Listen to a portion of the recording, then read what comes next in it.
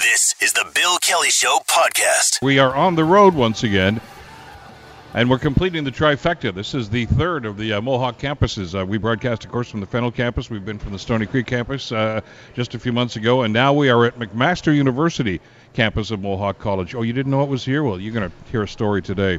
It's been here for quite some time, and it's a great success story. We're going to introduce you to an awful lot of people as we introduce you to the Healthcare Simulation Lab. Now, we did a story about this. Remember, Ron McCurley, the president of Mohawk, was on our program some time ago and made the announcement about this fabulous new initiative and the government funding for it, too, by the way, to get this up and running. And this is an ongoing program, of course. This facility and this campus has been here for quite some time, but there's some new and innovative things, some groundbreaking things that are happening at this campus, and you're going to hear those stories over the next few hours here on the show. I look forward to a number of guests that are going to join us, but to give you an idea as to what we're here for and what we're going to be talking about, I want to introduce you to, I guess, really our two hosts, Paul Armstrong, Vice President of Academics for Mohawk College. It's good to see you again, Paul. Thanks very much, Bill. You get around. I see it every time we do a show at Mohawk. You're this campus, that campus, but there's a lot to be talking about here, too. And Laurie Koziol, who's the Dean of the School of Health Sciences, and welcome, and thanks for inviting us to your house today. Thank you for attending. It's very much a pleasure to have you. Let's talk a little bit, Paul. We'll start with you about exactly what's going on here. This, as I say, is an exciting new twist to the programs that have been going on at Mohawk, but you guys have been here for a while. Yeah, so Mohawk has existed in this facility since 2000.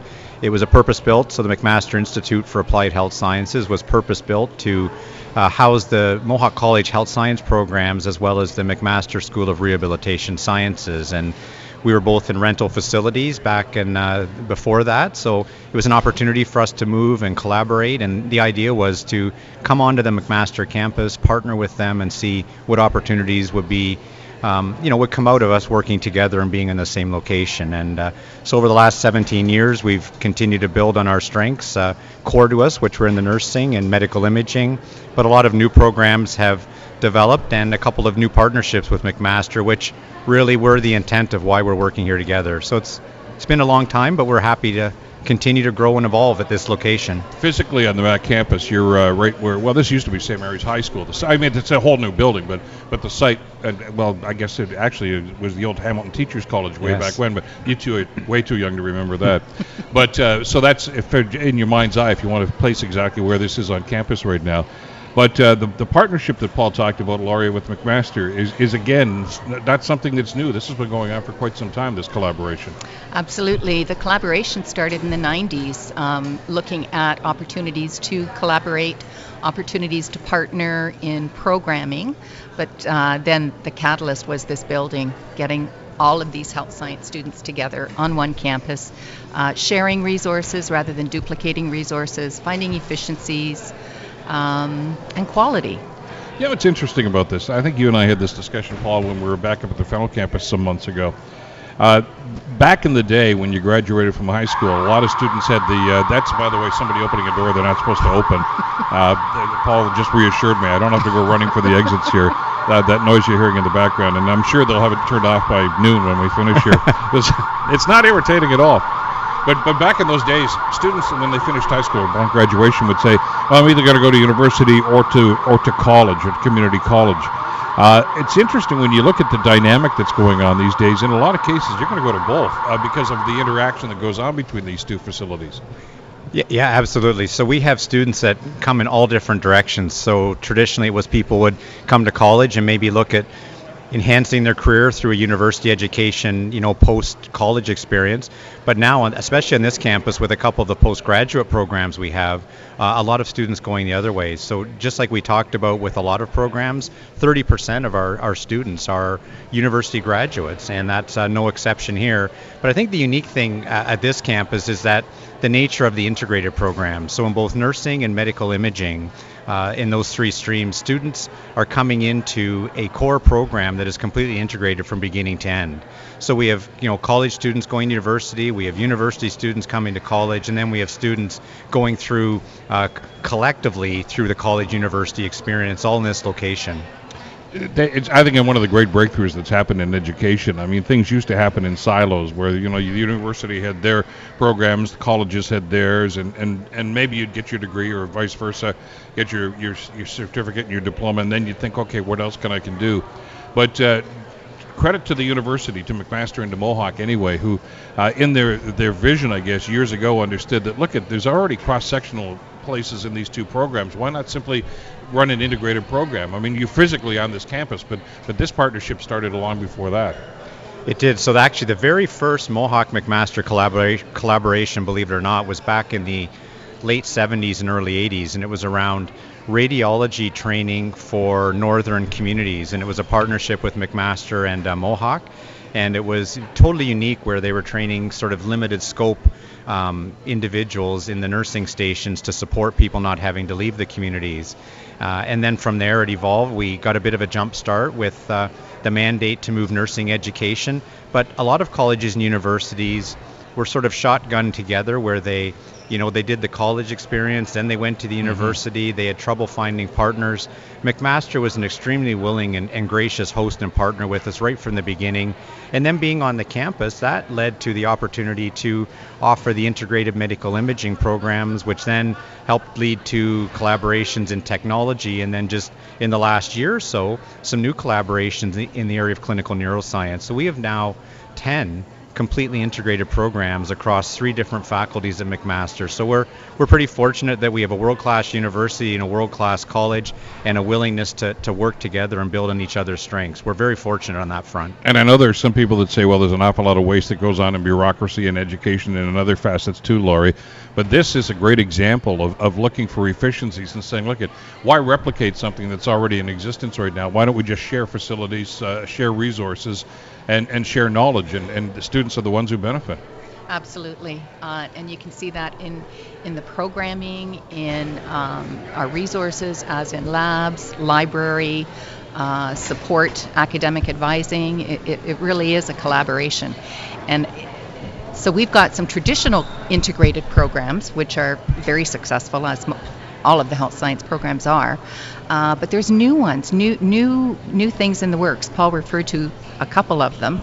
But in some programs in social science or applied science, if you take 6 of our courses rather than the electives, when you graduate on top of your degree, you have a certificate or a mini diploma with a skill set.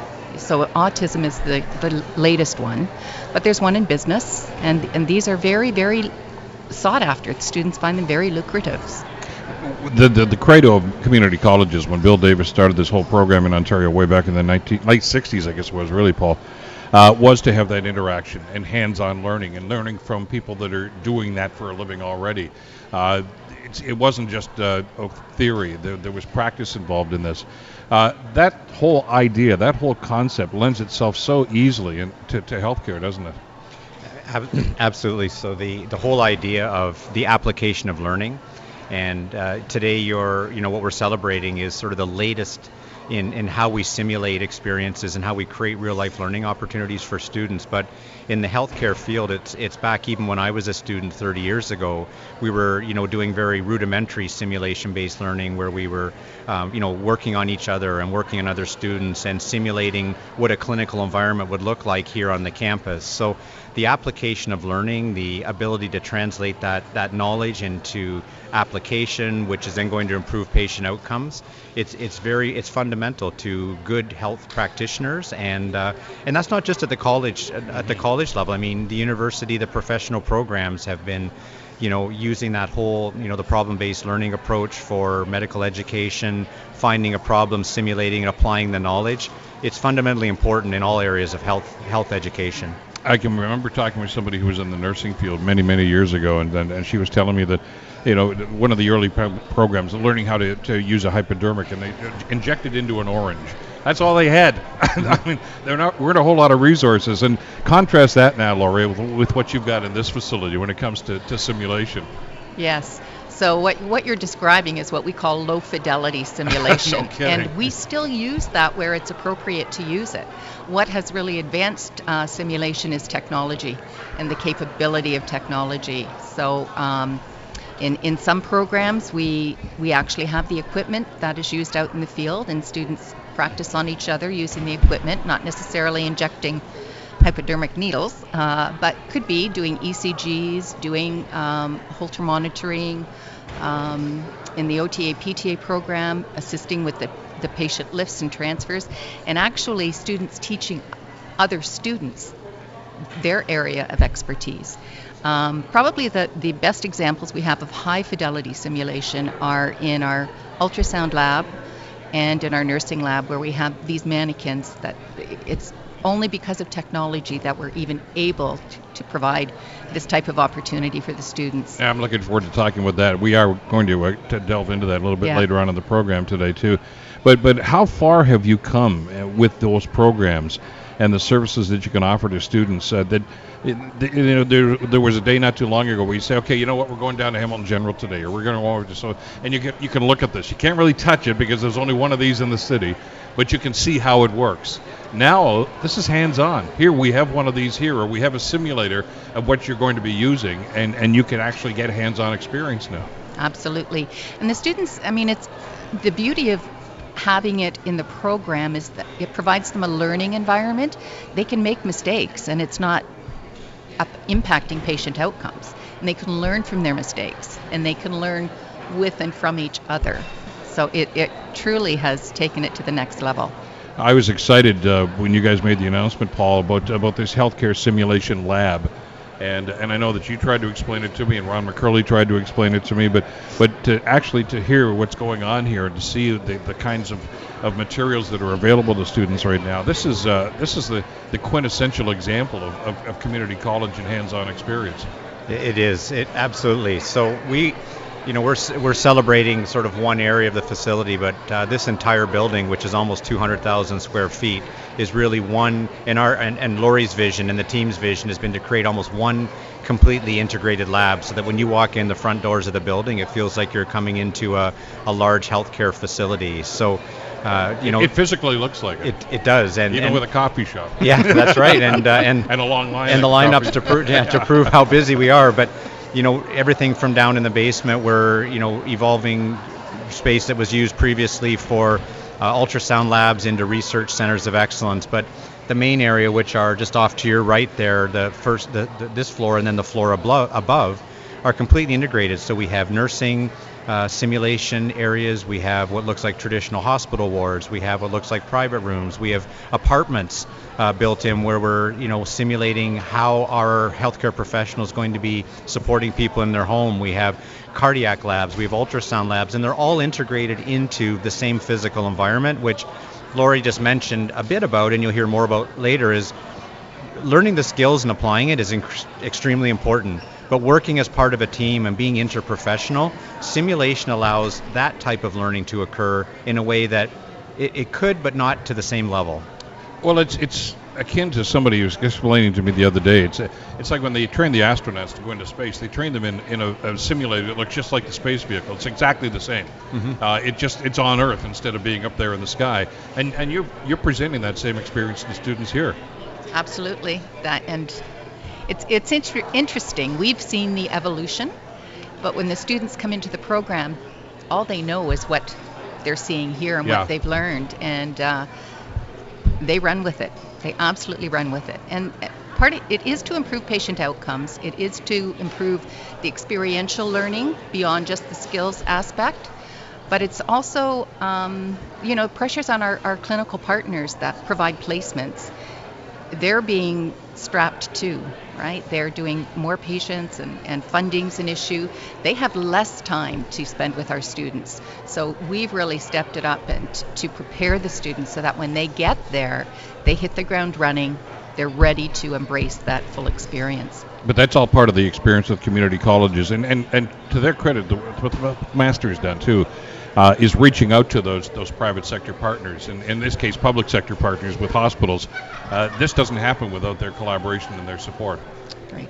Yeah, even still, so the clinical experience is fundamentally important still to this day, but as Lori mentioned, the pressure on them, and there are experiences that we want students to be able to be competent in before they get to the clinical environment, so that they can go out and they can, be a resource right from the day they get there. So the clinical experience is still fundamentally important, but this is how do we better prepare the students to be ready for that so they can then maximize that opportunity. And you're right, it is with a lot of our partners on the clinical side are publicly funded, but we also do work with a number of private healthcare facilities, that are also providing extremely high quality healthcare services in our community. Well, they're looking for staff too. Absolutely. Yeah. And they want to know that they can tap into this resource here and say, I know they're going to be ready because I know how they've been trained. They do, and just as a small indication of the commitment they make, we have a whole bunch of our clinical education leaders from hospitals and clinics from all over Ontario meeting here today as part of their support of the program and understanding how they're going to support and allow students to reach their maximum potential when they get to them. I love, as you mentioned, the physical environment of this place, though, and how it is in so many ways a replica of a hospital environment. Right through those doors, it looks like a nursing station. I felt like I had to give my health card to go past there, but it creates that environment, so they understand that, and the transition from this learning environment to a real environment like this is going to be something that's easy for them to make, obviously, because they're used to this physicality, to what they see here, what they do. Yes, and many aspects go into it. So when students are in their lab environment, they're wearing a uniform, a scrub, and the programs are color-coded. So for lots of reasons, A, they have an identity. B, they're easily recognizable. If someone is where they shouldn't be, we can, take care of that situation. But it is a professional environment. The minute they put that on and they're in that lab, the expectations are for professional behavior, We're going to spend some time through the course of the program today talking with some of the people involved in the programs, teaching the programs, about the simulation lab and so many various aspects of this, too. It's a phenomenal program that really the city needs to be proud of. You're listening to The Bill Kelly Show, weekdays from 9 to noon on AM 900 CHML. From the McMaster campus at Mohawk College, this is the healthcare simulation lab, but there's so much more that's happening here in this facility at Mohawk College. Laurie Koziol, the Dean of School for the Health Sciences, is still with us. But we also want to bring in a few other folks that are involved in this program right now. Monica Rupra is here. First of all, great to have you here. We're just moving right into the microphone here. Morning. How are you doing today? Good. How are you? Great to have you here. Maria Malik, hi. Good to have you here. Hey, you as well. And Kenneth Zito is also with us. Hi, Ken. How are you doing today? Good morning. Great. Let's talk a little bit. I'll start with you, Kenneth. You are in diagnostic cardiac sonography. Yes, correct. What's that? Well, there's a short form is basically ultrasound of the heart. Okay. Yeah. So talk to us about what you do here and what this program offers to you and what this facility offers to you.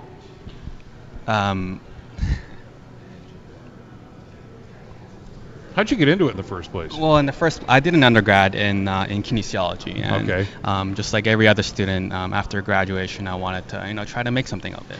So I worked in the clinic, and the clinic offered services to patients for ultrasound, and that was one of the services that I couldn't do because it was a regulated and specific profession. So I looked into it, and I found Mohawk College. But are you specializing in cardiac stuff? Yes. What led you toward that? That's a bit of a jump from kinesiology, isn't it? Yeah, it definitely is. I did stress testing, so I looked after people with heart disease in the beginning, and I did rehab with them, and I wanted to learn more about the heart, so that's why I looked into more cardiac-based healthcare. We were talking about this before we got on with this segment too, that this happens an awful lot where you start going into one discipline and start learning it, and you learn something about it and you say, wait, that's interesting, I didn't even think about that, I think I may want to go down this road. Mm-hmm. Yeah. And that's what's happened to you, obviously. Exactly, yeah. What about your situation, Maria? Yeah, so I am fresh out of high school, so my program is actually 3 years. It's a MOMAC program, so it's merged with McMaster University and Mohawk College. In short, X-ray. In long form, we do emergency patients, we do ORs, portables. We're pretty much all around the hospitals. You'll see us everywhere. So what led you into this now, into healthcare? Why did you decide, okay, I'll finish school now, or high school anyway, and this is what I want to get into? Yeah, so I've always wanted healthcare. I've always wanted to be in the hospital helping patients. but specifically I wanted a merge of college and university studying, but then college actually putting hands-on experience and practical experience, which bumped me into this program. Yeah. How many times have you been x-rayed? Good question. Because I consider myself an expert since I've been on the table so many times. But it's a fabulous field. It's really intriguing. Yeah, it's always growing and expanding. We're always everywhere. Where you can catch us in the OR, you can catch us with joint injections, steroids, and then just general patients around the hospital. All right, let me ask Monica about what got you here. Now you're from Stony Creek, so this is your backyard. You're just coming across town now. Where'd you go to high school? I went to Orchard Park, actually. Okay, so, all right. After high school, I went and did my undergrad in health sciences, and then I wanted something more clinical, more practical, so this program seemed like the best fit. I'm in cardiovascular technology. I'm also in my second year now, so I've had the experience of going on clinical as well as working in the labs and being simulated as a patient. I'm going to ask you about that in a second, but did you always have this desire to get into healthcare too, or even back in the Orchard Park days? Yes, if you ask any of my high school teachers, I definitely wanted to go the route of healthcare. Didn't know I would end up here, but definitely glad where I am at the moment. Because there's so many different fields to it and so many different facets to it. When you say healthcare, I mean, if you're playing, imaging, now most people think, oh, you want to be a doctor or a nurse or something like this. But the clinical aspect of this is just mind-boggling. The number of positions and the number of disciplines and the number of opportunities, really. Of course, there's many opportunities. Like Ken and Maria said, like depending on what program you end up, you have a lot of different doors open to you. Now, the technical term I've seen here is cardiovascular technology. Now, so you again are leaning towards cardiac elements. Is that something that you picked up as you were going through your training, or when you got your undergrad? There's something that piqued my interest in undergrad. I took on numerous anatomy and physiology courses, which led me to believe the heart is something that's very important. Well, more and more of us need to learn that sort of thing. Laurie, this is a great example, I think, of exactly how this college is looking towards the needs. And there are a couple of different things that we want to talk about here, especially when you start getting into cardiac and cardiology and the number of things that are going on like this. And this goes hand in hand with the number of stories that we talk about heart disease, about physical fitness, etc., and about looking after ourselves and dealing with a number of issues like this. And it's a rather frightening enterprise, but the science and the technology that's available right now that all three of our guests here are starting to pick up is really encouraging. That there's an awful lot of work going on in ways to try to avoid things like heart disease, heart attacks, and things of that nature. Absolutely. Mohawk is the only diagnostic cardiac sonography standalone program in the country, and we produce 40 graduates a year, and they do very well. And we supply the country basically. Cardiovascular technology, we have a stellar program. Both programs just recently underwent program accreditation very successfully. How does that happen? What's that process like? The program accreditation process? Yeah. It's like it's an external audit, and there are requirements to be met, and the onus is on the program to provide the evidence that we are doing what we say we're doing and meeting these requirements. Is this the ministry that does the evaluation? It's the profession that requires it. Even better. Yeah, the profession requires program accreditation, and we are compliant with that. Okay. You mentioned a second ago, Monica, that one of the things that you do is you're kind of a faux patient from time to time. Yes. So give me that. I love this idea because you're acting, really, aren't you? Yeah. So as a student, first off, we don't start on real patients right away. We ourselves, so we usually work in groups of 3 or 2. One student usually becomes the patient and one is the technician. So we take on the role of being the patient. Say we are doing a stress test, we might be a patient who's going to have an MI while going on the stress test, or shortness of breath. So we are acting. So you've got a script. We have a little bit of a script usually, yes. And you got it just like an actor. You have to prepare for the role. I'm going to be the grumpy patient. I'm going to be the patient that has chest pains. Or I'm going to be the patient that gives up after 30 seconds. And it's up to the other one who's obviously putting the test on to respond to that. And now, they don't know what you're going to do, though. No, they don't. So they might have a little inkling, okay, this week we're doing this. But for the most part, it's kind of a surprise what the patient is going to be acting as.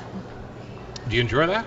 it's a great way to learn. It's a great way to learn what the patient also might be feeling as well. So it gives you a good example of what to do as a technician, but as well as how the patient is feeling at that time. So do you guys get involved with that? Do you guys have programs like that too, Ken, where you're actually dealing hands-on with somebody who is actually simulating a certain response? Yeah, absolutely, we do. And it's always different every single time, and it's very close to what we actually see in clinicals. One of the famous ones is I really have to use the washroom like right now. And, like, what are you supposed to do when you're almost done? Like, it's kind of a dilemma of, do you continue on or do you let the patient go off and spend 30 minutes in the washroom? All right, spoiler alert, Ken, what do you tell them? No, don't tell me. But it's real though, isn't it? It's out of the theory and into the practicality of exactly what could actually happen. Yeah, absolutely. And Mohawk College, prepares us that very well, because they run through scenarios of what could happen and what we should do and what we shouldn't do. So have you been the patient too? Absolutely. Yeah. I'm actually always the patient. And the Oscar goes to I love this aspect of it though. This is just sensational because it gives you that sort of training, and I guess, Maria, what it does is it gives you that self-confidence that when you actually do move into real life situations, there's a little element of been there, done that. Yeah, for sure. So for our program, we kind of have to pretend that we don't know anything. If we're the patient, we just got to go with the flow. We get our mini script on. But for sure, so once you're in clinical, you have that sort of experience. You know that what patients are like, how to deal with certain patients. But then there's also a moment of surprise, right? When you're in the hospital, you wouldn't know how a patient reacts. You wouldn't know what sort of measures they're going to pull on you. It's always different, right? We can act out patient simulations, we can be patients, but until you get into the clinical and real world, you don't really know what you're dealing with. So. Well, the difference here, and if somebody who's been a patient, I've never been on your side of the desk, but I mean, I've been on the other side, or on the table for radiology or stress tests and things like that. We don't always cooperate. And we're not always really good patients, and we don't always follow the rules. I mean, you guys know that. I mean, I'm sure that it says that in a textbook someplace, Monica, that you might expect this, but to actually face it, first down, did you take your meds today? No, I didn't. Oh, geez, do I have to go on with the test then? Did you fast if you're doing something? No, I didn't. As a matter of fact, I had bacon and eggs for breakfast this morning. The whole thing about healthcare is you've got to be ready to deal with the curveballs that are going to get tossed at you pretty much on a daily basis. So a lot of what we learned on how to adapt, we learned, at least I learned through clinical experience. So where we got to go off for a couple months and actually basically observe for the first couple of weeks at a hospital and see what the role of a CBT actually does, and then slowly be introduced on how to do procedures and stuff based on that hospital standards. So a lot of how to adapt to a patient, say, not taking their meds or so forth, I learned how to handle by watching others. And in that situation, then you get that idea of hands-on and technique and seeing how the professionals handle this. What about mentorship, Ken? I mean, you deal not just in this academic setting here, as wonderful as it is, but you also have the opportunity to mingle and to talk and to interact with the people that are actually doing this on a daily basis. How important is that? That's very important as a fresh graduate, to have the opinions and the just asking people that's been in the field for a while. They've gone through the first couple of years. You know what you're going to be expecting and how what to do to overcome these hurdles. It's very valuable to speak to your elders. Do you get just a little bit apprehensive sometimes, Maria, when you're doing this? I mean, when you're dealing with healthcare is a wonderful field, and we can talk about some of the great techniques and advancements as it happen, but you're dealing with people's lives here ultimately, and these could be life-altering situations like that. This is a rather daunting task and a huge responsibility. There's that hanging over you as you decide this is what you want to do. But then when you start dealing with hands-on and with patients, etc., and actually talking to people and getting to know a little bit about them, it really kind of, I guess, brings it home as to just what important stuff you guys are doing. Yeah, for sure. So I deal with a lot of trauma cases and OR surgeries. So our patients' lives are always on our hands. We have to obviously abide by the surgeon. We got to know when to position a patient correctly, because the slightest movement can break the person's leg or arm. So we always have to be aware of that. But at the end of the day, yeah, you're right. The take-home point is that we are in fact saving the lives. If not directly, we are helping the radiologist diagnose the disease or pathology that the patient has, which in the end actually does benefit the patient. For some of the OR procedures, there is one specific one. There is the esophageal dilatation. So when I was in clinical placement, we did this surgery where a patient had a tumor around his esophagus, and it restricted them from eating, and they had a bag just to feed them. But with the guided fluoroscopy, so real-time imaging, we were able to dilate the esophagus and open up the diameter so the patient could end up eating again, which is always rewarding at the end of the day. Well, that's the thing we don't often talk about with healthcare, and we need to, I think, tell those stories too, about the victories. And I know how testing it can be from time to time and how frustrating it can be and stressful, I guess, dealing with all that you guys are doing on a daily basis and what you're going to continue to do in your careers. But there's got to be one of those fist pump moments at the end of the day, like we nailed this one. Yeah, for sure. A specific case for us was when we had a patient come for a joint injection, and of course he was frustrated, he was angry, he had an amputated leg, so it just made matters worse. But at the end of the day, after, he was pretty anxious about the injection, but at the end of the day he got it, and he actually came back just to thank us and to apologize how frustrated he was. But we're just like, yeah, we have this on a regular basis, we're always helping people out. But that's part of the deal, I guess, when you look at what's going on here, Monica, is it's one thing to say, okay, you've got a stress test next Thursday, okay, be here for 9 o'clock. But you also deal with people in crisis, and that's a whole different ballgame. I mean, you get people that they're scared, they don't know what's happening to them, they're not sure what you can do for them. The blood pressure is rising, the intensity is rising, the stress is rising in situations like this, and you've got to be the calming voice. You've got to be the professional who's in charge. Yeah, the biggest and most important thing is to make sure the patient is calm, relaxed, and focused for whatever test they're going to be doing in the next 10, 15, half an hour, whatever it is. Trying to calm a patient down is quite the challenge, but it's something you learn. It's something that takes time and practice, but it is definitely attainable. You do get used to how patients react to certain phrases or so forth, and everyone's different, so what works on one person might not work on someone else. So you're also learning about the human condition, Ken. It's dealing with people and their emotions, etc. Mm-hmm. It's not just public relations. It's there's a psychology that's going on here too, isn't there? Yeah.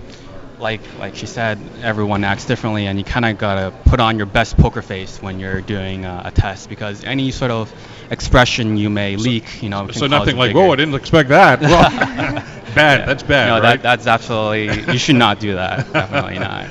So your demeanor is important then. I mean, your body language and what you're sending, the messages, I guess, that you're sending, that's important in care too, isn't it? Yeah, that that comforts the patient to another extent, and just to let them keep their calm.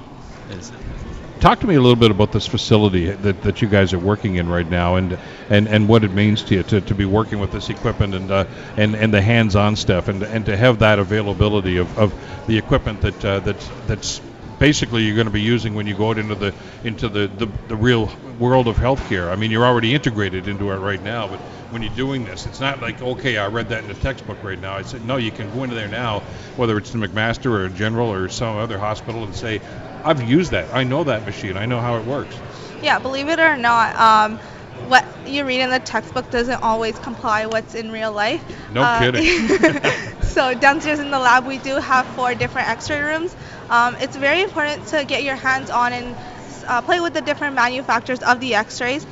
Just because all hospitals have different X-ray units, not everything's the same. So if we were to go first day of clinical, not know what a certain button means, it's a problem there, right? You need to know how to take an image. The X-ray machines downstairs allow us to understand how to work the machines, how to make sure they're in the proper positions. Can't really learn everything from the textbook at the end of the day.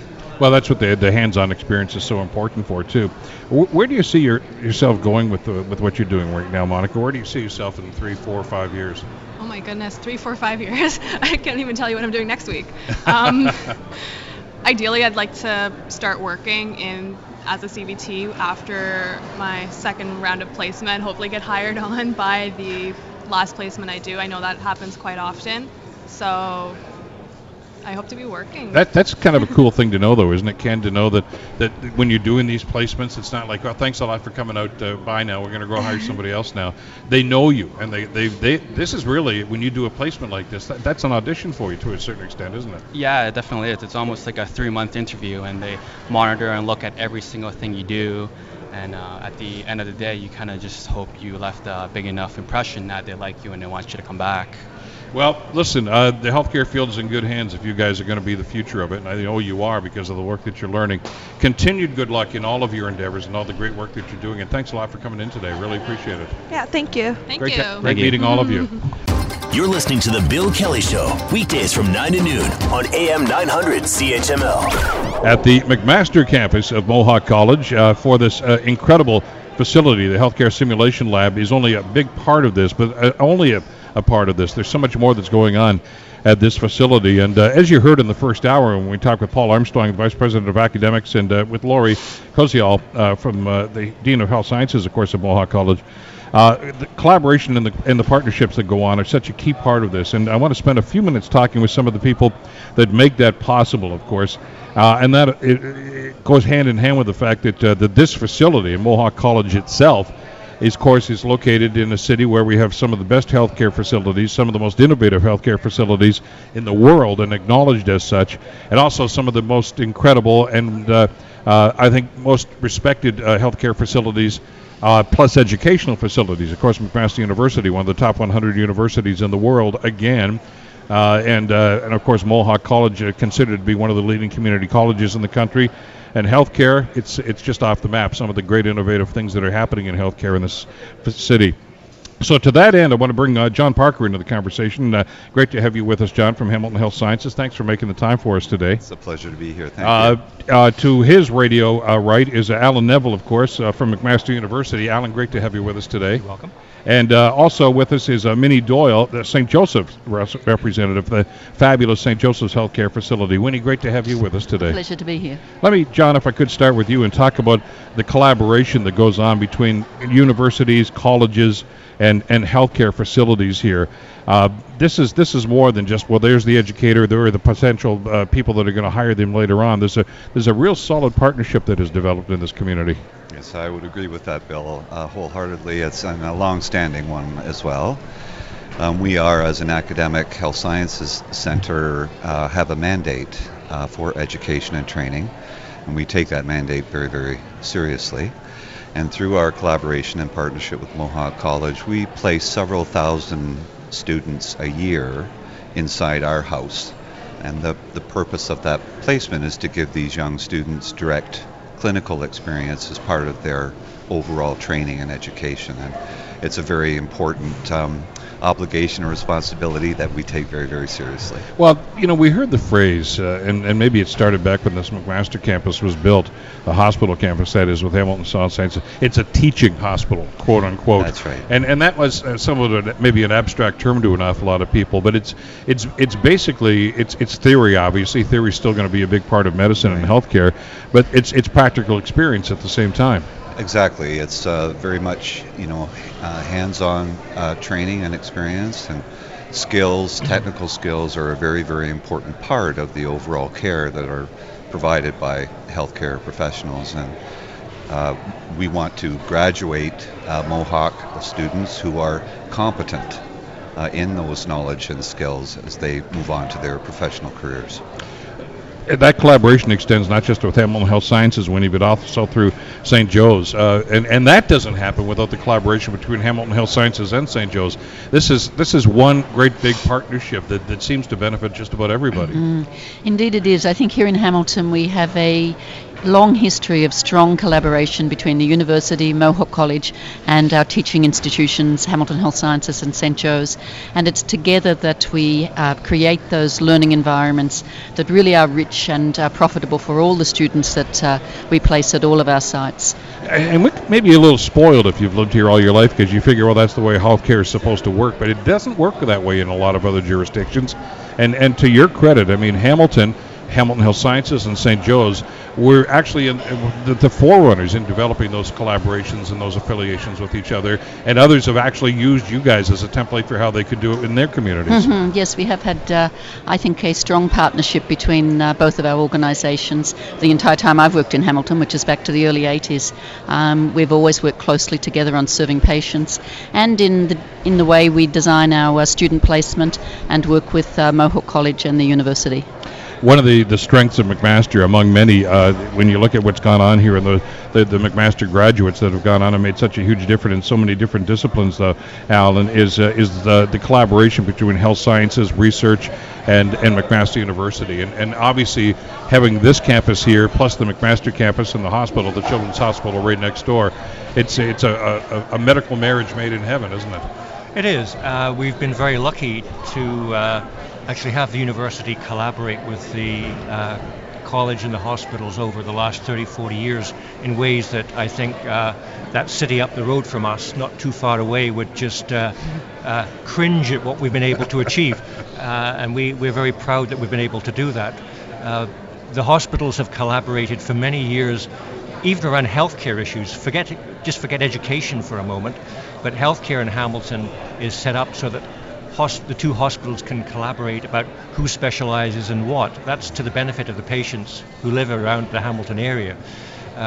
Similarly, we've managed to work university with both the hospitals to provide great learning experiences, partly because the healthcare system that's been set up between the two hospitals facilitates the education of our learners. How do you break down those silos, John? Because there, as Woody mentioned, and we've seen over the years, a lot of other communities haven't done that yet, and it's they don't seem to see the vision that Hamilton Health Sciences and St. Joe's and McMaster saw to collaborate and simply say, look, let's divvy this up, let's have centers of excellence, and it's got to be difficult sometimes because everybody has to come in here with an open mind, and that can be difficult sometimes.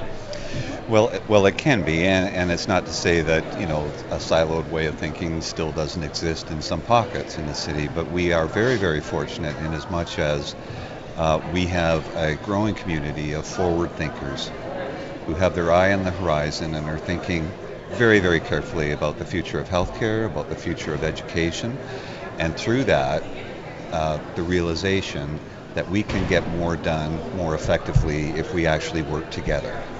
And that, I think, is the growing spirit in Hamilton between our academic partners, including McMaster University, St. Joe's Healthcare, and Hamilton Health Sciences. There have been criticisms, though, Winnie, about healthcare in the past from overburdened taxpayers, shall we say, that said, there's waste, there's inefficiency there.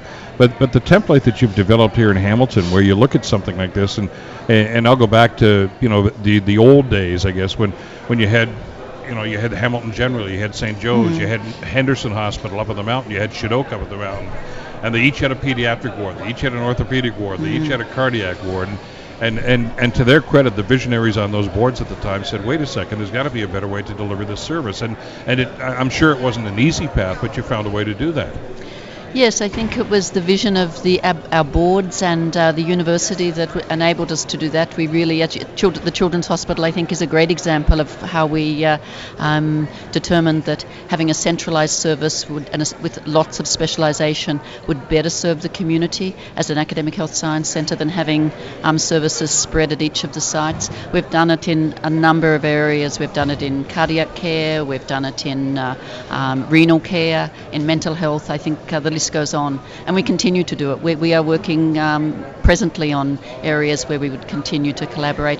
I think it is important to add that one of the areas that we recognise we need to collaborate more and in a stronger way is with the community partners that we work with primary care and with many community agencies, because when you look at health outcomes and look at the downtown core area of Hamilton, it's working with many agencies around housing, around things along with healthcare that determine the quality of life that the members of our community have. But isn't that one of the great extensions of that conversation, to understand that healthcare is not just what goes on inside a physical hospital building? Yeah. That there's a lot more to it. Absolutely. That it's quality of life. It's so many different other things. It's dealing with poverty issues. I mean, because those are all contributors. I think I'd like to think we're smarter about that now. I don't know that we've got all the solutions or outcomes we wanted, but at least we're broadening that discussion. I agree with you. I think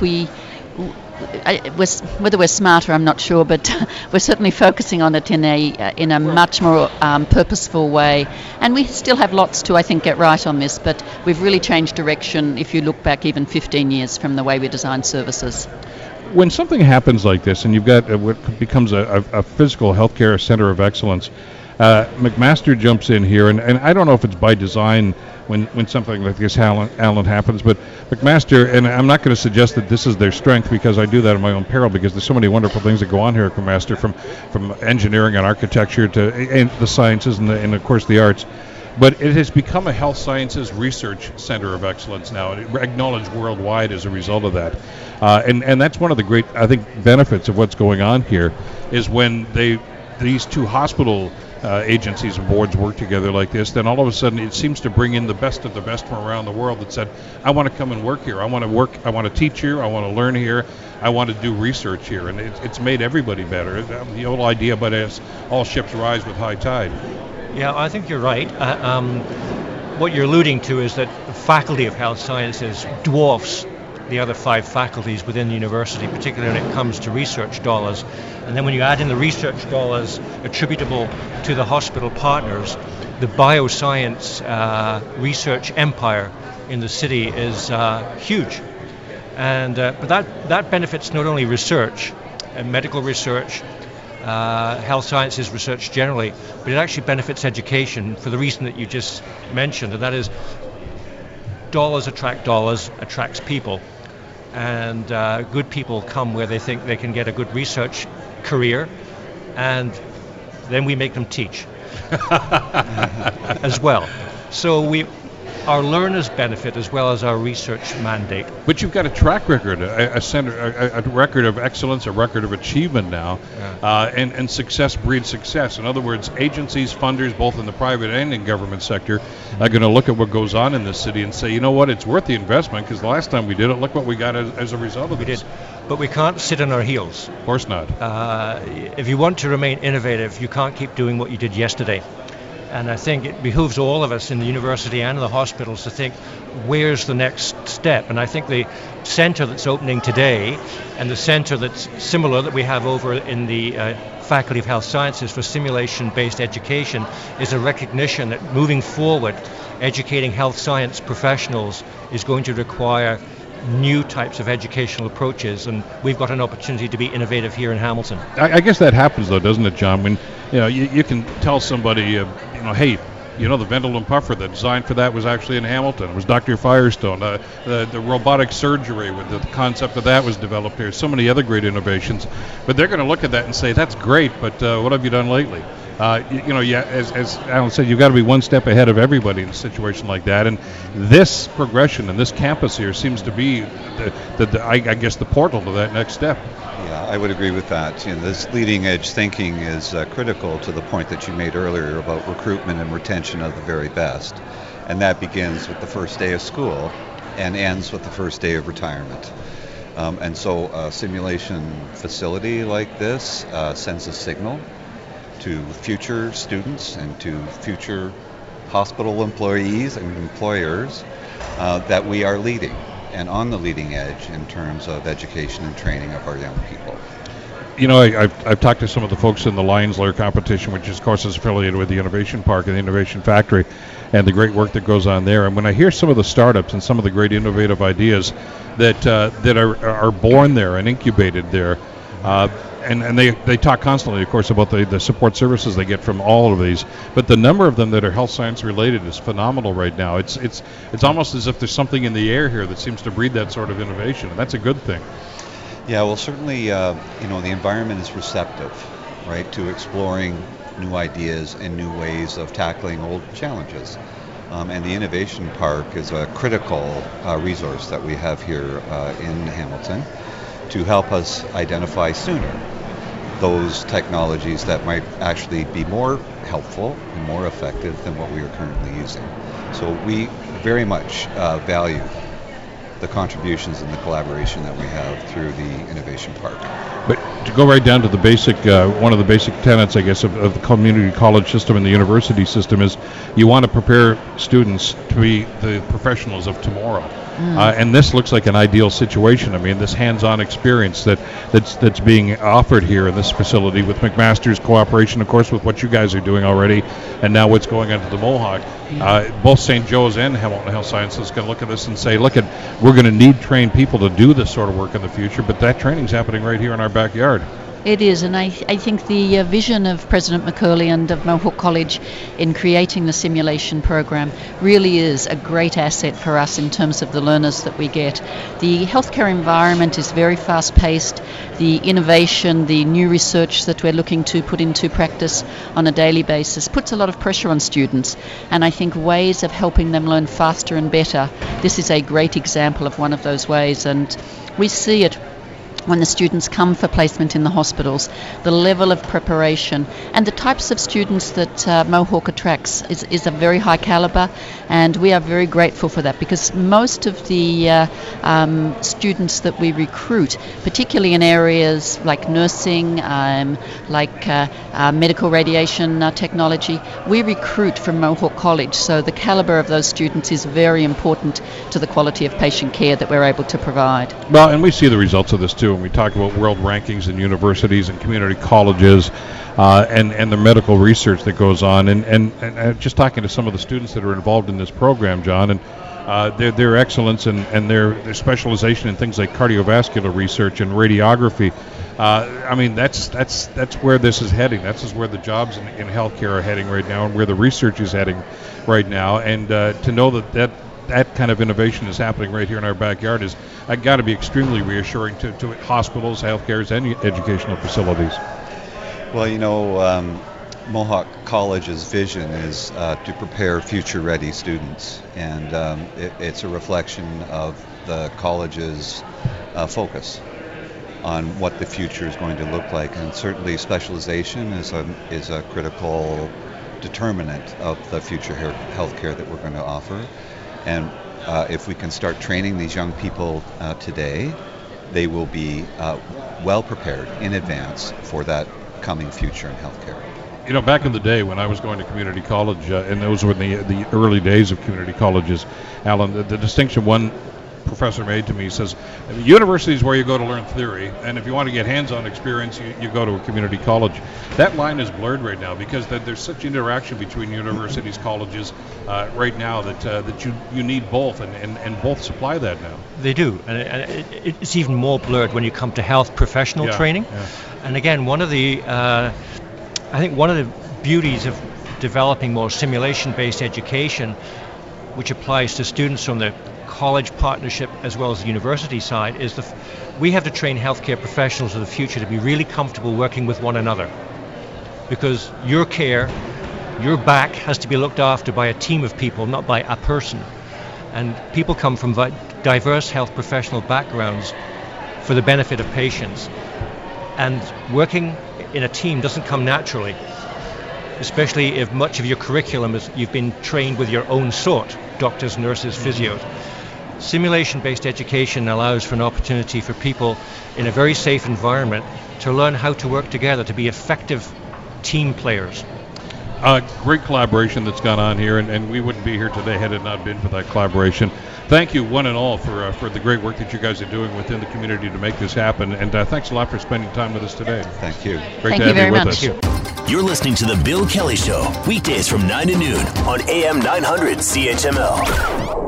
Bill Kelly Show live today from the McMaster campus of Mohawk College with this fabulous healthcare simulation lab located here on the Mohawk campus. And joining us to talk a little bit about what you're going to see once you go through the front doors here, Ron McCurley, the president of Mohawk College. Good to see you again, Ron. Thanks for coming in. Good to see you, Bill. Thanks for very joining much. us down to have you at our place here today.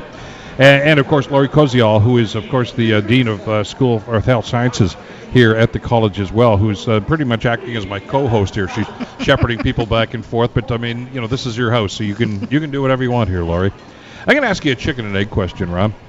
You told us about this many months ago during one of your visits to our program, where you talked about what was going to be happening here. And this is back in the infancy of this program. And we see that has come to fruition right now. But the chicken and egg element is this. You got some government support for this, which was fabulous, and I know that Ted McMeekin talked to us about that not too long after you said this is what you're going to do. But where does the vision fit in, and where does the funding? Do you say this is what I think we want to do at this campus, and now let's go get the money for it, or do you just petition and say, okay, now that we've got the money, what can we do with this? Because this is like the Cadillac of healthcare learning facilities here right now. There's another one like this in Canada. And it's phenomenal right now. Where did the vision come from to say, this is what we want to build, this is what we need? Well, it actually started a step before that, which is what's the need in the community that we recognize, and then how challenging is it to get clinical time for all of the students that we need to Yeah, but 10 years train. ago, if you'd said that, this is what the kind of stuff we want, this is the equipment, you know what they'd say, good luck with that. We can hardly fund that for hospitals, let alone for educational facilities. You're a very convincing guy to be able to get this. Well, yes, and we have some great partners that we're working with that have made it clear that the demand's there for the students. They want graduates who have gone through this kind of experience, have trained in this kind of equipment. So we did lay out the vision, and we went to government and said, this is what we're going to need, and here's our partners who support what we're trying to do. So it wasn't just Mohawk College asking for funding, it was Mohawk along with our hospital and clinical partners saying, this is the right thing to do, and we need you to come alongside and help us do that. But this is the only one in Canada, correct? So far. So, but once again, you guys have set the template for other community colleges and universities to follow. Well, and that's, I think, part of our goal at Mohawk is it's part of your reputation. We want to be bold. We want to take chances, but we want to be out there doing what's right for the industry that we support, for the communities that we serve, for the students that we take through our programs. And I have the fortunate advantage, having worked in government for 10 years at the deputy minister level, of understanding what it takes to put together a compelling case, to take it forward, and to get a sponsor and a supporter, and to raise the funds. So, that's partly our good fortune, or my good fortune, that I've had that experience, and I know how to do that kind of thing. But you also know from your time working in government, too, that they don't just write checks. They don't say, "Hey, great idea, Ron. Good to see you again. How much money can we give you this week?" I mean, you've got to present a case that's very compelling these days.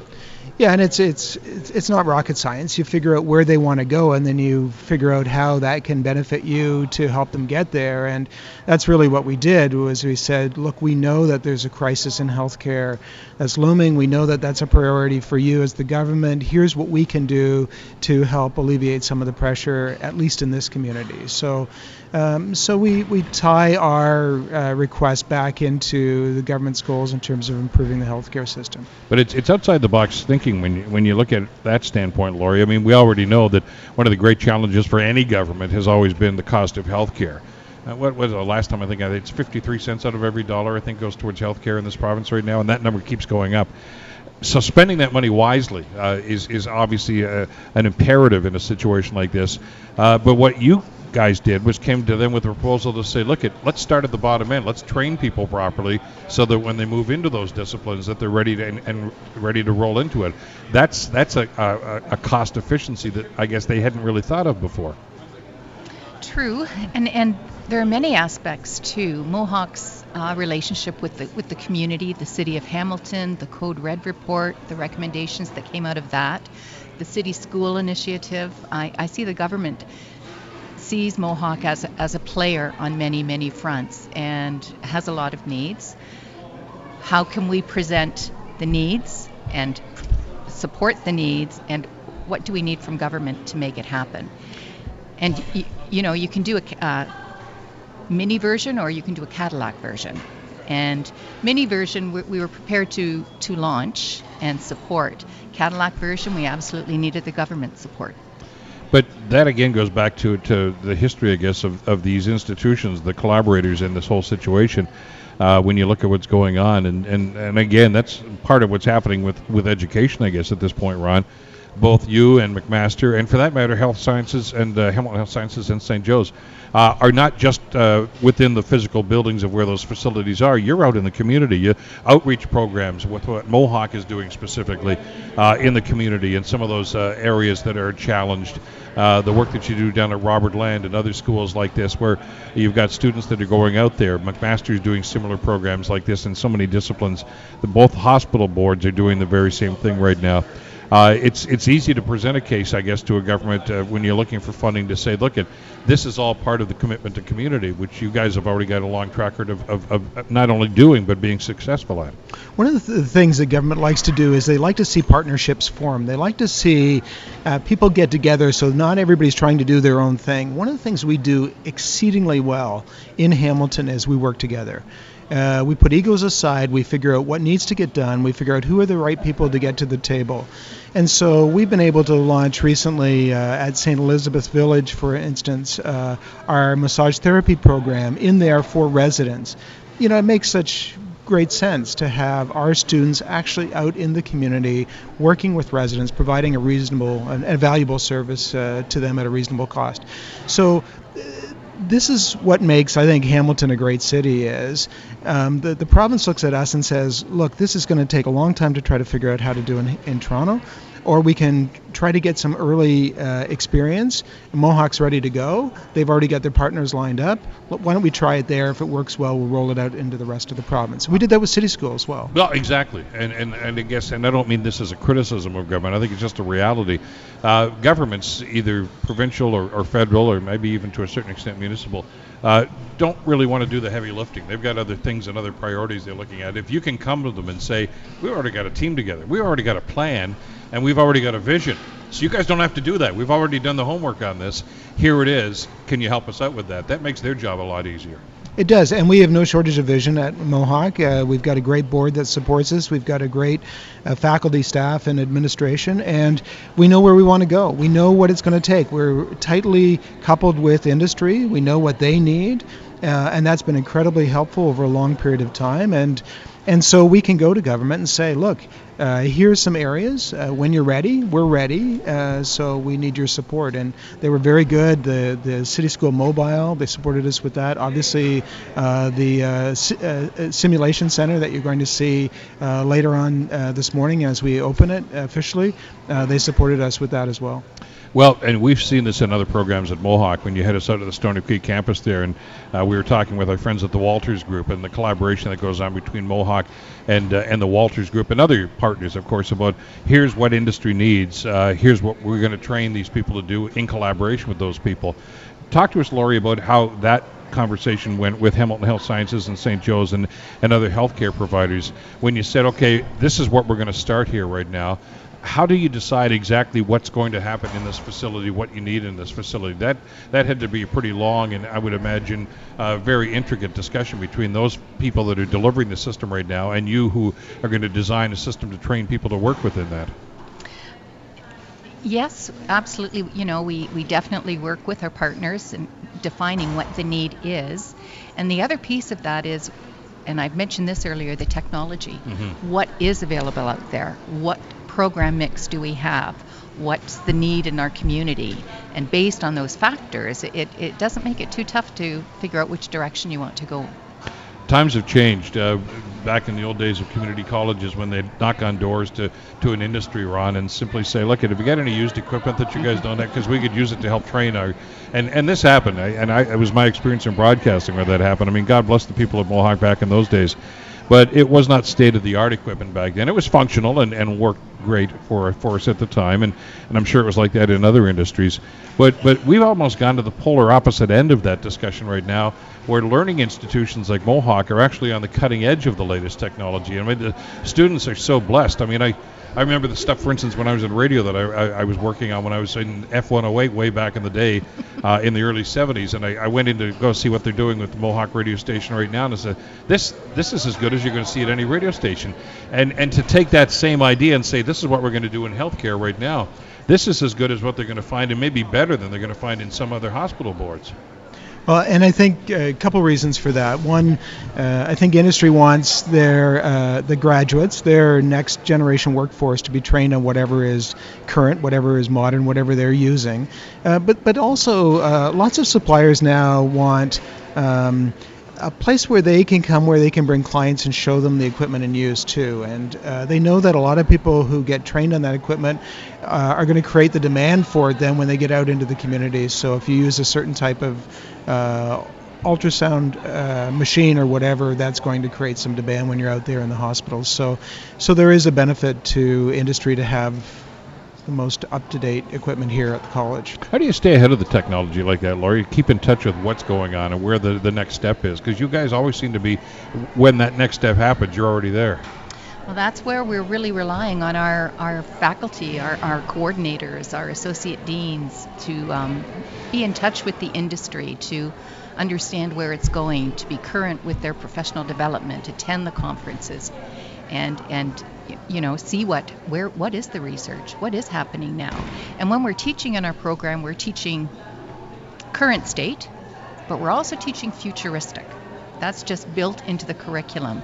So that's part of faculty's responsibility, and in health, they embrace it. I know, but I've seen this when I talk to some of the instructors at the college, and that seems to be the mindset and the attitude. You're not reactive. You're not saying, well, did you see that new development? We have to respond to that.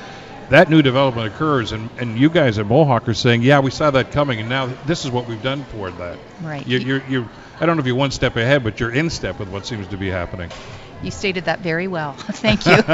No, but it seems to be it's a laudable goal, but it seems to be the way that you guys approach just about all these disciplines now, Ron. One of the things that's helped us a lot is to have an applied research area within the college, actually a number of different centers, and because they're a little further out than we would be in our courses, it allows us to start to realize what the art of the possible might be. And so that's actually helped us a lot and played into our visioning exercise.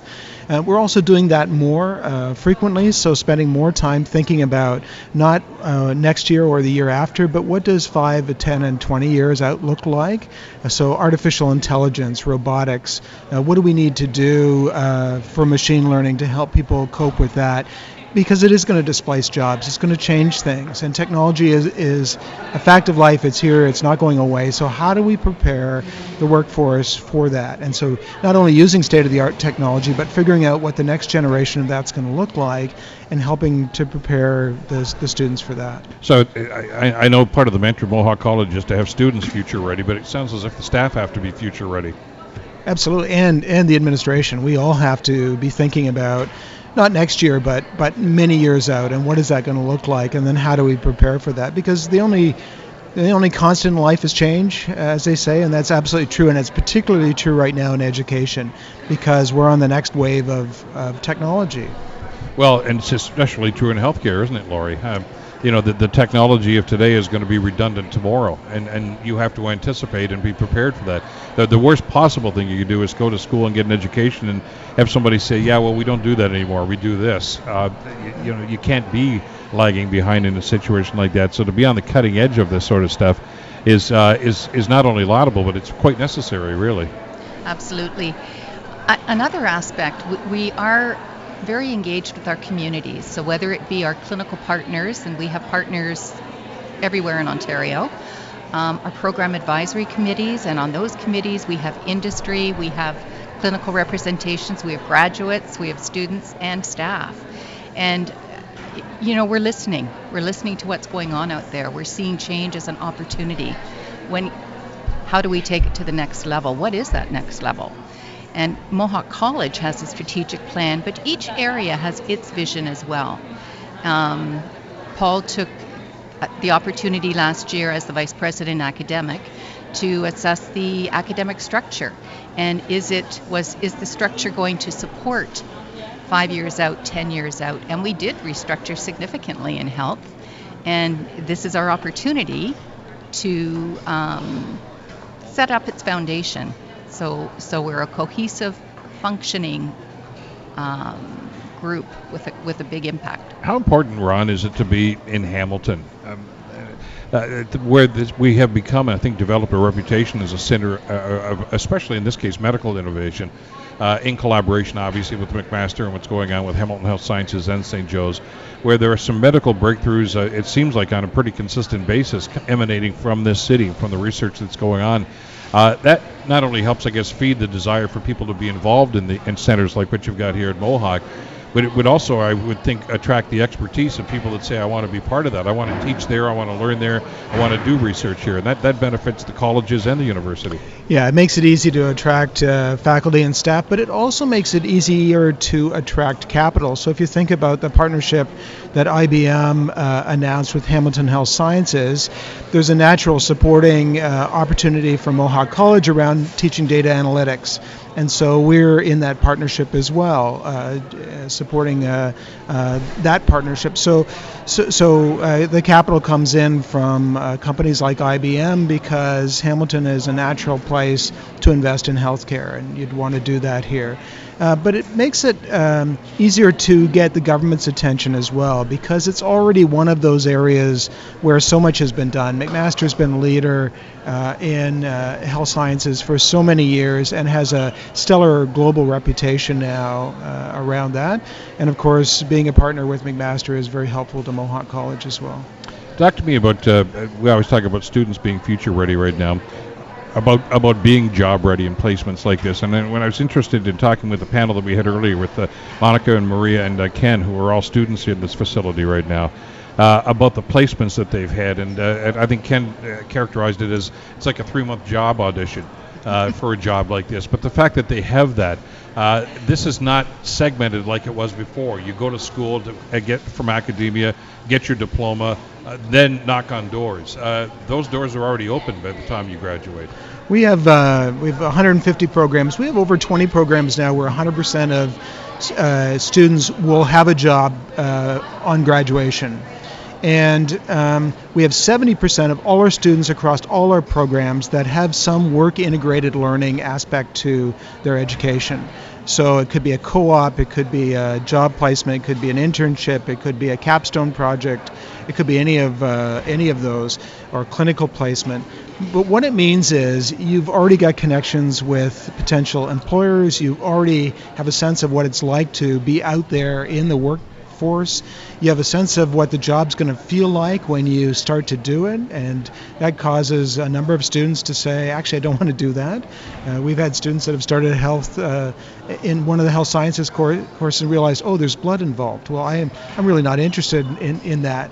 Well, that's a good time to find out early on rather than graduate and then go out to a hospital and realize that that's not something you're comfortable with. So 70% across all of our courses means that most students already have an experience in the work world before they ever reach the end of their diploma or degree or certificate program. Incredible good news story, and we're going to continue that story. You're listening to The Bill Kelly Show, weekdays from 9 to noon on AM 900 CHML. Yeah, we are live on location. Hi, Bill Kelly back with you once again. We are at the Mohawk campus down at McMaster University.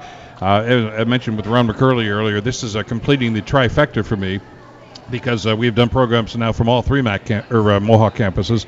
Of course, the Fennell campus, the original campus. And okay, I know the original one was on Locke Street or Dundurn, but I'm talking about the big campus that was started in the 70s, and of course Stony Creek, and now this McMaster campus, which actually has been around for 17 years. The building in which we're broadcasting from today was actually erected. The cornerstone says the year 2000.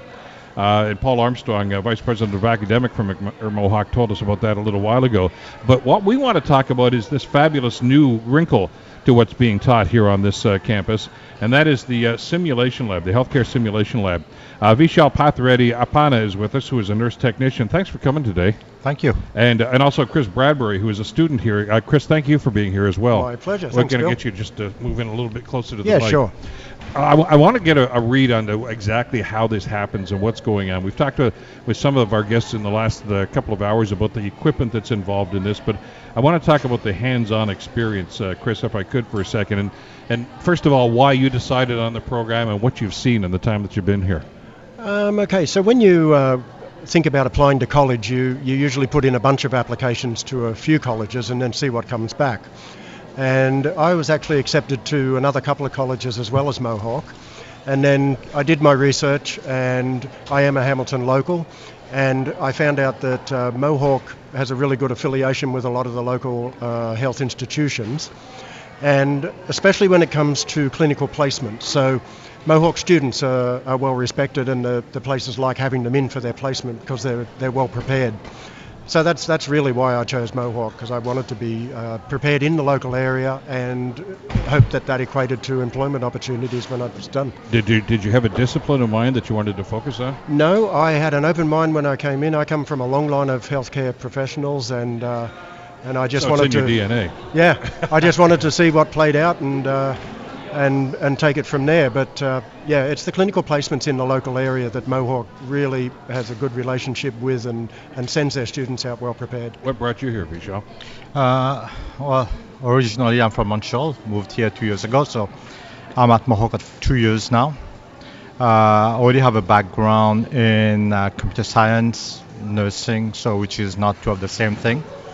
When I came here, I saw the job posting. I always told that to my boss, like it was tailor-made for me to be here.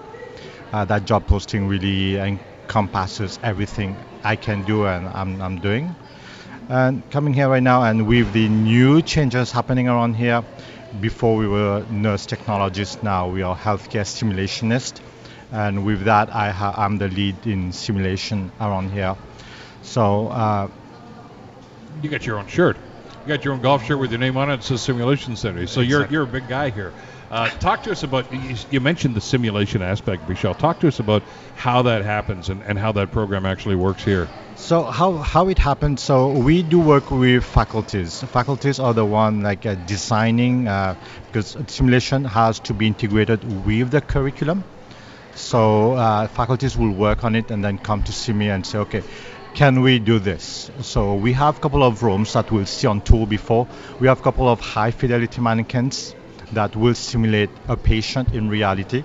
They say you want to do a cardiac arrest, so I'll be behind programming it beforehand. And based on what the students are doing, we can see them. We do the voiceover. Based on what the students are doing, we kind of react to what they are doing. So if Chris can mention it, so if they are doing the vital signs and everything, if they are applying a medication, based on the medication, we'll say, okay, 15 minutes has passed, we'll decrease or increase, so we'll react to what the students are doing. So this is a mannequin, to be sure, okay? Right now, this is a mannequin now. That we're dealing with here, but you're programming it.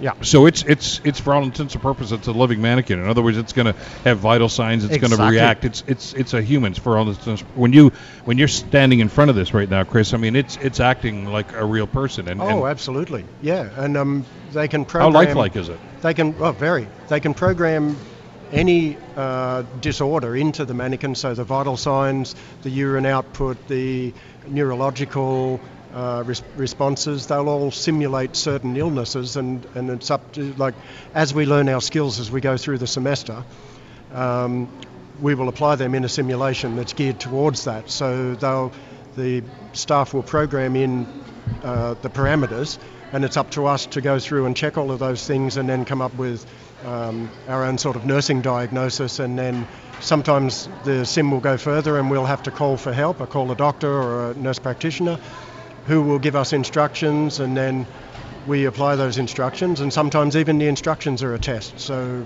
it may not be the correct instruction for that particular situation, and it's up to us as the nursing students to say, well, wait a minute, I don't agree with this antibiotic, for instance, because he's allergic to penicillin, things like that. So it is a pressure cooker, and the beauty of it is, from a student point of view, is you go in there with an expectation. We'll get to read the patient's medical record, their chart. We'll get transfer of accountability from a previous shift nurse, so we'll have an idea of what to expect when we go in. And it never goes that way, of course. But that's life, yeah, right? But the beauty of it is it does prepare you for the real world, because you go in there and the situation's not exactly what you expected, and you have to adapt to that situation as you would in the real world. Now, the faculty is in a booth upstairs, and they have us on a screen. There's a microphone and a speaker in the room, so if we're asking the mannequin a question like, do you know where you are? What's your name, your date of birth? They can respond from the booth, and they just run it from up there. So if they want to tease us, they can tease us. If they want to just make it straightforward, they can make it straightforward. And we don't hurt anybody. And I think that's the beauty of a simulation, is we can deal with unexpected situations in a way that is safe. But this is really ramping it up from the days of Grey's Anatomy, when you just looked at the diagram and said, this is the liver, it's down here, look for it, it's a little thing like this right beside such, etc. But they don't have that hands-on experience to say, and here's how the person responds. You can look in a book and probably get 2 paragraphs about what happens when a liver starts to... Exactly. But to actually see it in a human being and see how that human being responds is a totally different situation, isn't it? True. Like right now, just to come back a bit to what Chris also was saying, it is a safe environment. Yeah. It's there, even so sometimes the sim, as they're going through the experience, take a left turn to it, but it's still good. It's a learning experience. So the way it is really designed is like when they run through it, so it might still be a blur to them because they run so fast and so quick. So what's good to it is the debriefing aspect afterwards. So they get time to reflect on it, and then they get debrief on it. It's never what's right, what's wrong. It's a self-reflective from them to come up. How did I do? If I have the chance of redoing it, how would I go about and redoing it again? That's where they grow their self-confidence. They become a nurse. Seeing them from semester 1 when they come in, go through all the sims every single semester up to semester 4, which is right now Chris's, you could see when they come in as a very baby, like scared of walking in. By now, when they come out, yes, they are ready to graduate, they are ready to become a nurse. Because what you're doing is you're adding an extra demand. You're not just saying, okay, I want you to recall what you learned about how something presents itself. You want them to see it, analyze it, and then develop a strategy. Exactly. So there's something that we call nursing process, like where they have to analyze it, they have to interpret it, they have to then self-reflect on it afterwards. That's what the whole sim is based on. Do they analyze it? Are they interpreting it correctly? Are they interacting with it? On the interaction, they are looking at the communication, verbal, non-verbal. All of this is taken into aspect. And this is a real life situation without it being real life. Yeah. You're interacting with the patient. If the patient is supposed to be conscious, they're conscious. They're responding to what you're doing. If you poke them there and it hurts, they're going to tell you it hurts. Oh, I had in my last sim in third semester, I had a patient die as well, and so I had to do CPR. And then when I was reflecting on that situation, I realised things that I could have done differently and should have done differently. Mm-hmm. Nobody really died. That's the beauty of it, and that reflective process is really good at working out just the little steps that you took that may not have been absolutely correct, or that you were doing when you should have been doing something else. In fourth semester, it changes a little bit from strictly medical simulations with disease process and acute care, and we move into home care nursing. So then we're dealing with the family, and we're confronted with both legal and ethical issues, with different family dynamics over the health of a particularly elderly father figure in the family. And that's a whole new dimension as well, because you have to think on your feet again. Critical thinking is what they try and teach you all the way through all the semesters. And when you're in the home care situation and you have, for instance, a son and daughter with differing opinions on how the care should go for their father, and one's claiming to have power of attorney and the other one says there's advance directives for their father, and you haven't seen any of those documents, you're placed in an ethical dilemma, because, I mean, the default situation for a nurse is if my patient dies, I resuscitate, or I try and resuscitate. But in this situation, you're faced with one person doesn't want resuscitation, another person wants everything done possible. So it's another dimension to it, and it's the reality of it, because when we go to even our clinical placement before we start, when we graduated and become a novice nurse, we're dealing with the patient's families as well. Oh, yeah. And they're not always great interactions. I mean, if you have somebody... Because they want results right now. Oh, absolutely. That's their loved one who's suffering. Exactly. You know, Pete, my dad, it's not working. He's still in pain. You give him something. And they're scared. Well, it's not time for his note. You can't do it. And you get into a debate, but you can't debate them. Yep, you can't debate them. And we're responsible to the College of Nurses. It's our governing body. And they advocate for the public. We advocate for our client. But in that, we have the families as well. And, I mean, I could spend all my day nursing just talking to families if I wanted to. And they're all scared. There's something going on that they don't have all the information for at one time. They get it in dribs and drabs after different testing. And we're caught in the middle because they want answers from us because we're the front line. Well, and you're supposed to know all things about all people, and the old idea about a little bit of knowledge. I'm sure one of the Sims, I'm sure you've already tried this, Vishal. Somebody comes up to you and says, yeah, well, I saw something on CNN last week, and this is what they're doing for people like my dad. Why can't you do that? Right. And you have to have an answer for them. And you have other people who have got their laptop at their loved one's bedside, Googling and they're this. on the internet, Yeah. and they're asking you questions off the internet. But it's really good. I find it stimulating because I have to be able to answer their questions as best I can, and that forces me to understand what I'm doing. How do you decide? I mean, there's so many things that you could cover, Visha, when you're doing a program like this. And I'm not suggesting you're throwing curves at these guys. You're actually showing them a little bit of a slice of life as to what they're in for right now. But the scenarios here are almost limitless, aren't they? Limitless. Like anything we think, having been a nurse, working for a long time in a hospital station, living through a lot of them, this is where we get our ideas to throw at them, which is like, and the semester 4 that Chris was talking about, it's not high fidelity, it's us playing the family member. And we can again go so many different routes based on how the student's doing. Like some good students will play it to a different level. We always try to adjust to the student needs of how they are doing inside there. I say it's always not a pass or fail thing in a simulation. It's never been, and studies have shown about that. It's not good there's no failing in simulation because it's a safe environment. So as we're saying, like when the family dies, and the beauty of it in the simulation on the 4th semester, they never see the patient. The patient does not respond to them. So all the students coming in, week 1, they come in, they are expecting to talk to the patient, but the patient is always in a comatose state. So they have to, and we are in the family, if they don't talk to us, we don't talk to them.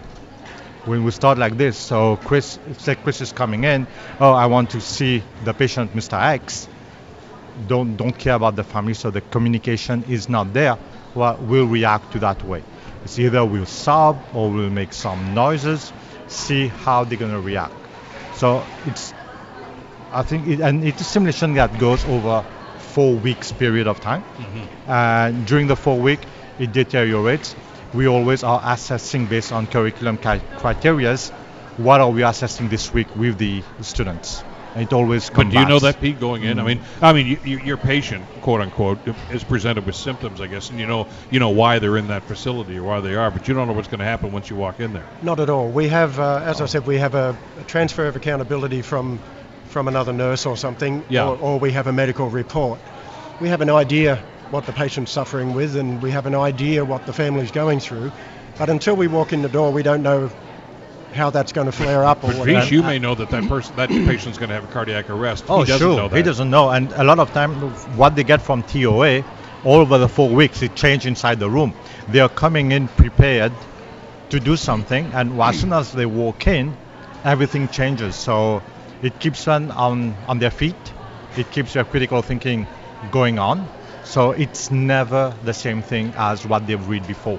Now, go ahead. I got about 30 seconds. Yeah, I just wanted to add, I've made the Sims sound an awful lot of fun. They're terrifying. I bet. It is a pressure cooker situation, and you can't help it. You're just nervous the whole way through. But that's reality, you know? Yeah, but you're going to be prepared, and that's what this whole thing is about. Great work that you guys are doing. Good luck in your career, and thanks, Beach. I'm so glad you guys, first of all, I'm glad you applied for this. And, thank you. And the great work that you're doing here, because you're making these guys ready for a fascinating career, too, and it's great to know that this kind of thing's going on. Thanks for coming in today. Thanks for having us, Bill. Meeting you. Thank you, Bill. You're listening to The Bill Kelly Show, weekdays from 9 to noon on AM 900 CHML. Yeah, we're live on location. The Bill Kelly Show on 900 CHML, and we are coming to you from the McMaster University campus for Mohawk College. And this is the site, of course, of the healthcare facility here and the healthcare simulation lab, which is going on. And for the last segment of the program today, I want to bring Paul Armstrong and Lori Koziel back in. Great thanks again, guys, for all the great work and for the great talent that you brought in here today. This is, I think, Lori, just an incredible enterprise. Talking with Vish and Chris in the last segment here about how this simulation works and the mannequins work. I mean, this is 3D technology. This is lifelike technology. This is just an incredible enterprise that's going on here, and you can tell just by the way that Chris Bradbury, the fourth semester student who's talking about this, was talking in such glowing terms that the benefits to this thing are immeasurable, really, aren't they? Absolutely, and you're right. We do have an incredible team of talented faculty, forward-looking administrators, forward-looking faculty and coordinators, and of course, fabulous students.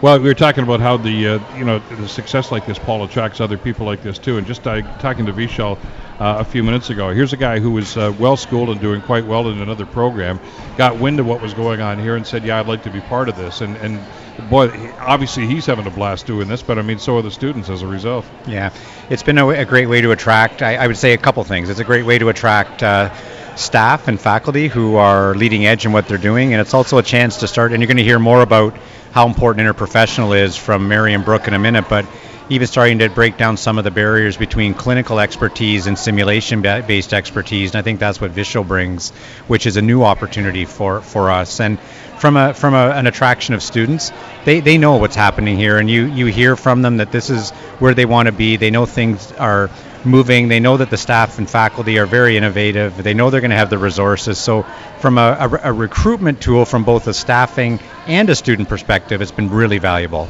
But the way this is designed, and what Vishal was explaining to us about how this is set up, is they get every aspect of this. They don't just get the physical presentation of a physical predicament or an environment, whatever the case might be. They have to deal with the psychological elements of this as well, which is something they're going to get in the real world, but they're exposed to it right now. I'm not going to suggest that when they leave here they're not going to see anything they don't expect, because that's life and that's healthcare. But they're well prepared to be able to deal with crisis situations. Well, we know what the value is around teaching and helping people learn technical skills from a simulation-based environment.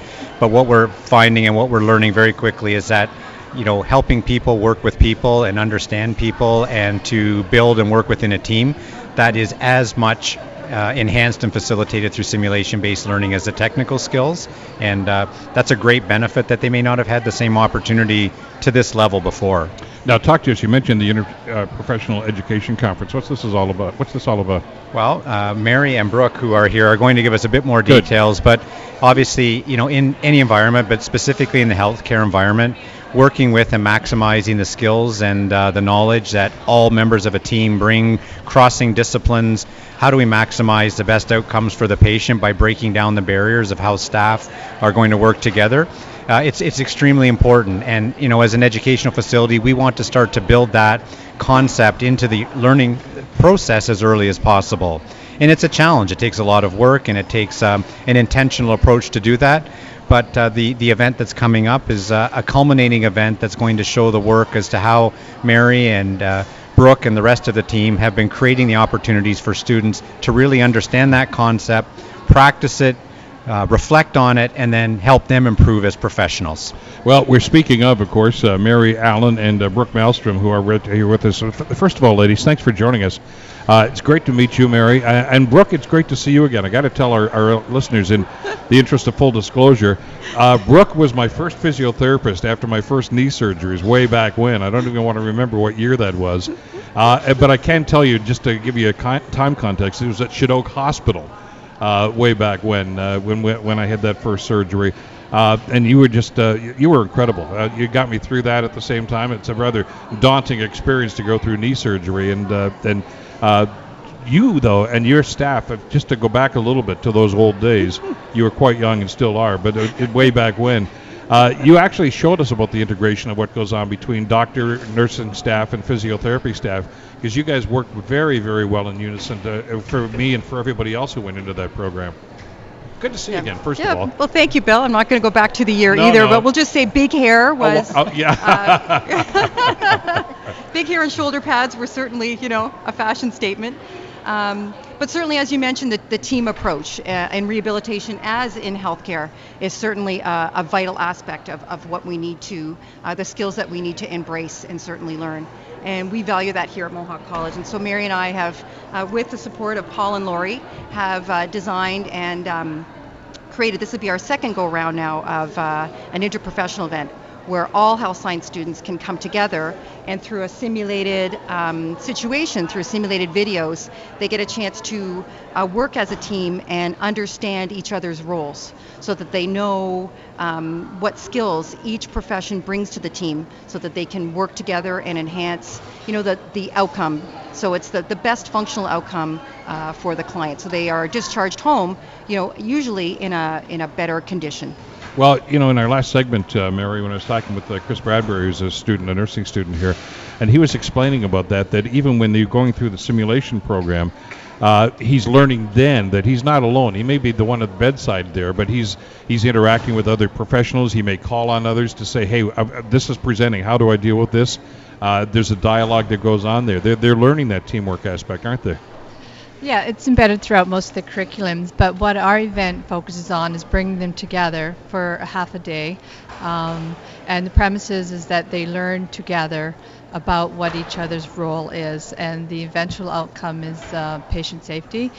There's research that demonstrates that teams that work better or work together, they understand each other's role, they collaborate together, that patient outcomes are better. There's lower infection rates, earlier discharge rates. So there really is a benefit to the patients, and that's one of our partnership is with Hamilton Health Sciences as well, and they're really interested in seeing if there's a different graduate that comes out of our program now that they're all going to be part of the interprofessional event, that they've learned about one another, they've gone through simulations together to understand each other's role and how this is going to impact patient safety and outcomes when they are graduates working at Hamilton Health Sciences.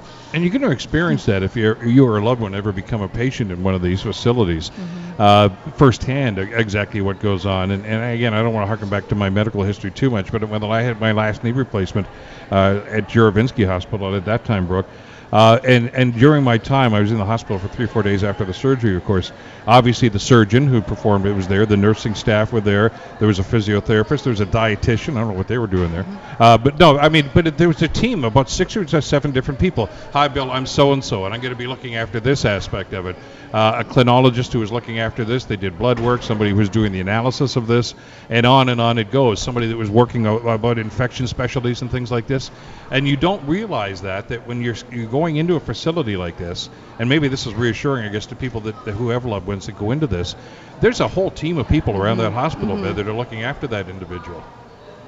Yep, and certainly that's what we're trying to instill in our Mohawk graduates, is that they get that real world experience where here through simulation they get a chance to collaborate with each other, to practice communication, to understand each other's roles so that the care that's provided to the client is more efficient. And so through simulation, all the students get to appreciate each other's roles and what they bring to the team. So I think, it's 700 students. It's all programs through Mohawk College. And I think even after they've experienced the event, it's just a real sort of realization in terms of what the strength of the team really brings to the whole aspect, both to the patient, to the family, and to the unit themselves, the hospital itself. It's such a value, when in communication and, that sort of care is, coordinated amongst so many. So how do you coordinate an event like this, Mary? How do you get everybody, those 700, to have that experience and walk away saying, wow, that was great? Yeah, and this is no small task. No, and this is our second year for doing it. Our first year last year we had. So you got it nailed now. Well, we're getting there. Last year we had we feed them. We offer food incentive. We had 350 students last year. It was our pilot, and all of the programs came on board this year. It's a requirement, mandatory event that all students in the health science programs have to attend in order to graduate.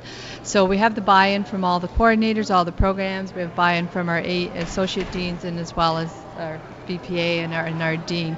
So we truly value the experience. We have an event coordinator that works with us, and last year there certainly were a lot of lessons learned that we've taken forward. We've done a qualitative research study on our project as well, so we found really what students learned and what they gained from the event, so we're continuing to build on that. How do you find that feedback? Is there an immediate response from the participants? Well, we do an online survey. Yeah, okay. Yeah, so we're at the convention center this year. It's a 4.5-hour event. We've got a panel set up from Hamilton Health Sciences of health care professionals that are going to come and talk to the students. The students will be in groups of 10. We're mixing up all the disciplines. So we have 13 programs in our School of Health. So there'll be different students from each program. So you're going to break tables. 700 down into workable numbers. Yep, into groups of 10. Yep, and we have 70 faculty partners in our community, health professionals that have volunteered to facilitate. We need a facilitator at each of the tables. So what the groups are going to do, they're going to watch a video that we've videotaped, so a simulation, and they will talk about what roles they saw, how the team functioned, how they collaborated, and they'll have a discussion amongst the other professionals within the group. So they really get a sense of, they can see sort of behind the scenes, because as you said, Bill, you really don't know what goes on until you're a part of it. Yeah. And a lot of the disciplines may be fairly isolated in where they are in the hospital, or perhaps their role. Say pharmacy, they tend to be somewhat isolated. But this allows the students to see, hey, this is what a nurse does, or hey, this is what a CVT does. I didn't know they did that. So by understanding the role, it helps them with their collaboration, and in future they will be truly a better functioning team as healthcare professionals. Well, the educational aspect of it, I think, is so important, though, Burke, when you look at this. Because I said the patient may not be aware of this, but as you mentioned, some of the staff may not be aware of the support services that are available, but they're there nonetheless. And for every action that goes on in a healthcare facility, those people spring into action. I mean, there are people in the lab that are monitoring what's going on with you. I mean, you may not be aware of that, and maybe somebody else that's out looking after your care, the physiotherapist, well, you probably would be, but most others would not.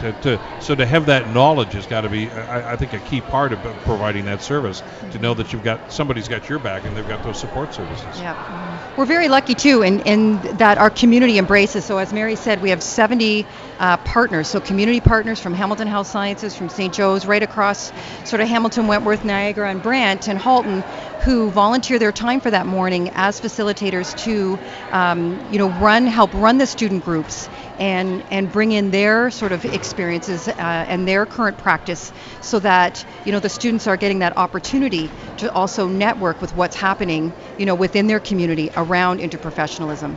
So we're really, really fortunate that so many volunteers, not only our faculty but our community partners like Hamilton Health Sciences, have really invested their time to come out and support and help the students understand.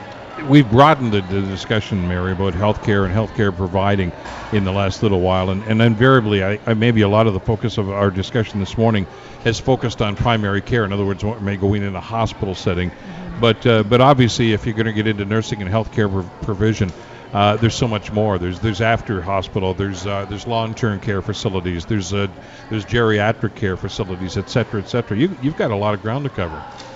And again, from last year, we developed a new video scenario to expand out into the community, recognizing that. So we have one of our scenarios where a patient with breast cancer is in the community. She's coming in to receive services, and that allowed us to include healthcare professionals that you may not necessarily see within the hospital, but in the community, to see what their role is in helping a patient manage at home.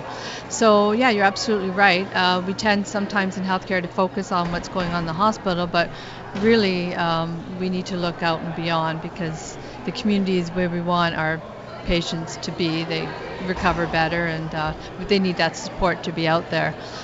But oftentimes the people that you're going to be working with in this scenario, the students who are going to be the professionals of tomorrow, if they're aware of that, that's even better for the patient, because oftentimes that individual, whether it may be a home care provider, it could be somebody doing physiotherapy, they're the portal for those. Have you ever thought of calling so-and-so? They might be able to help you. I didn't know that.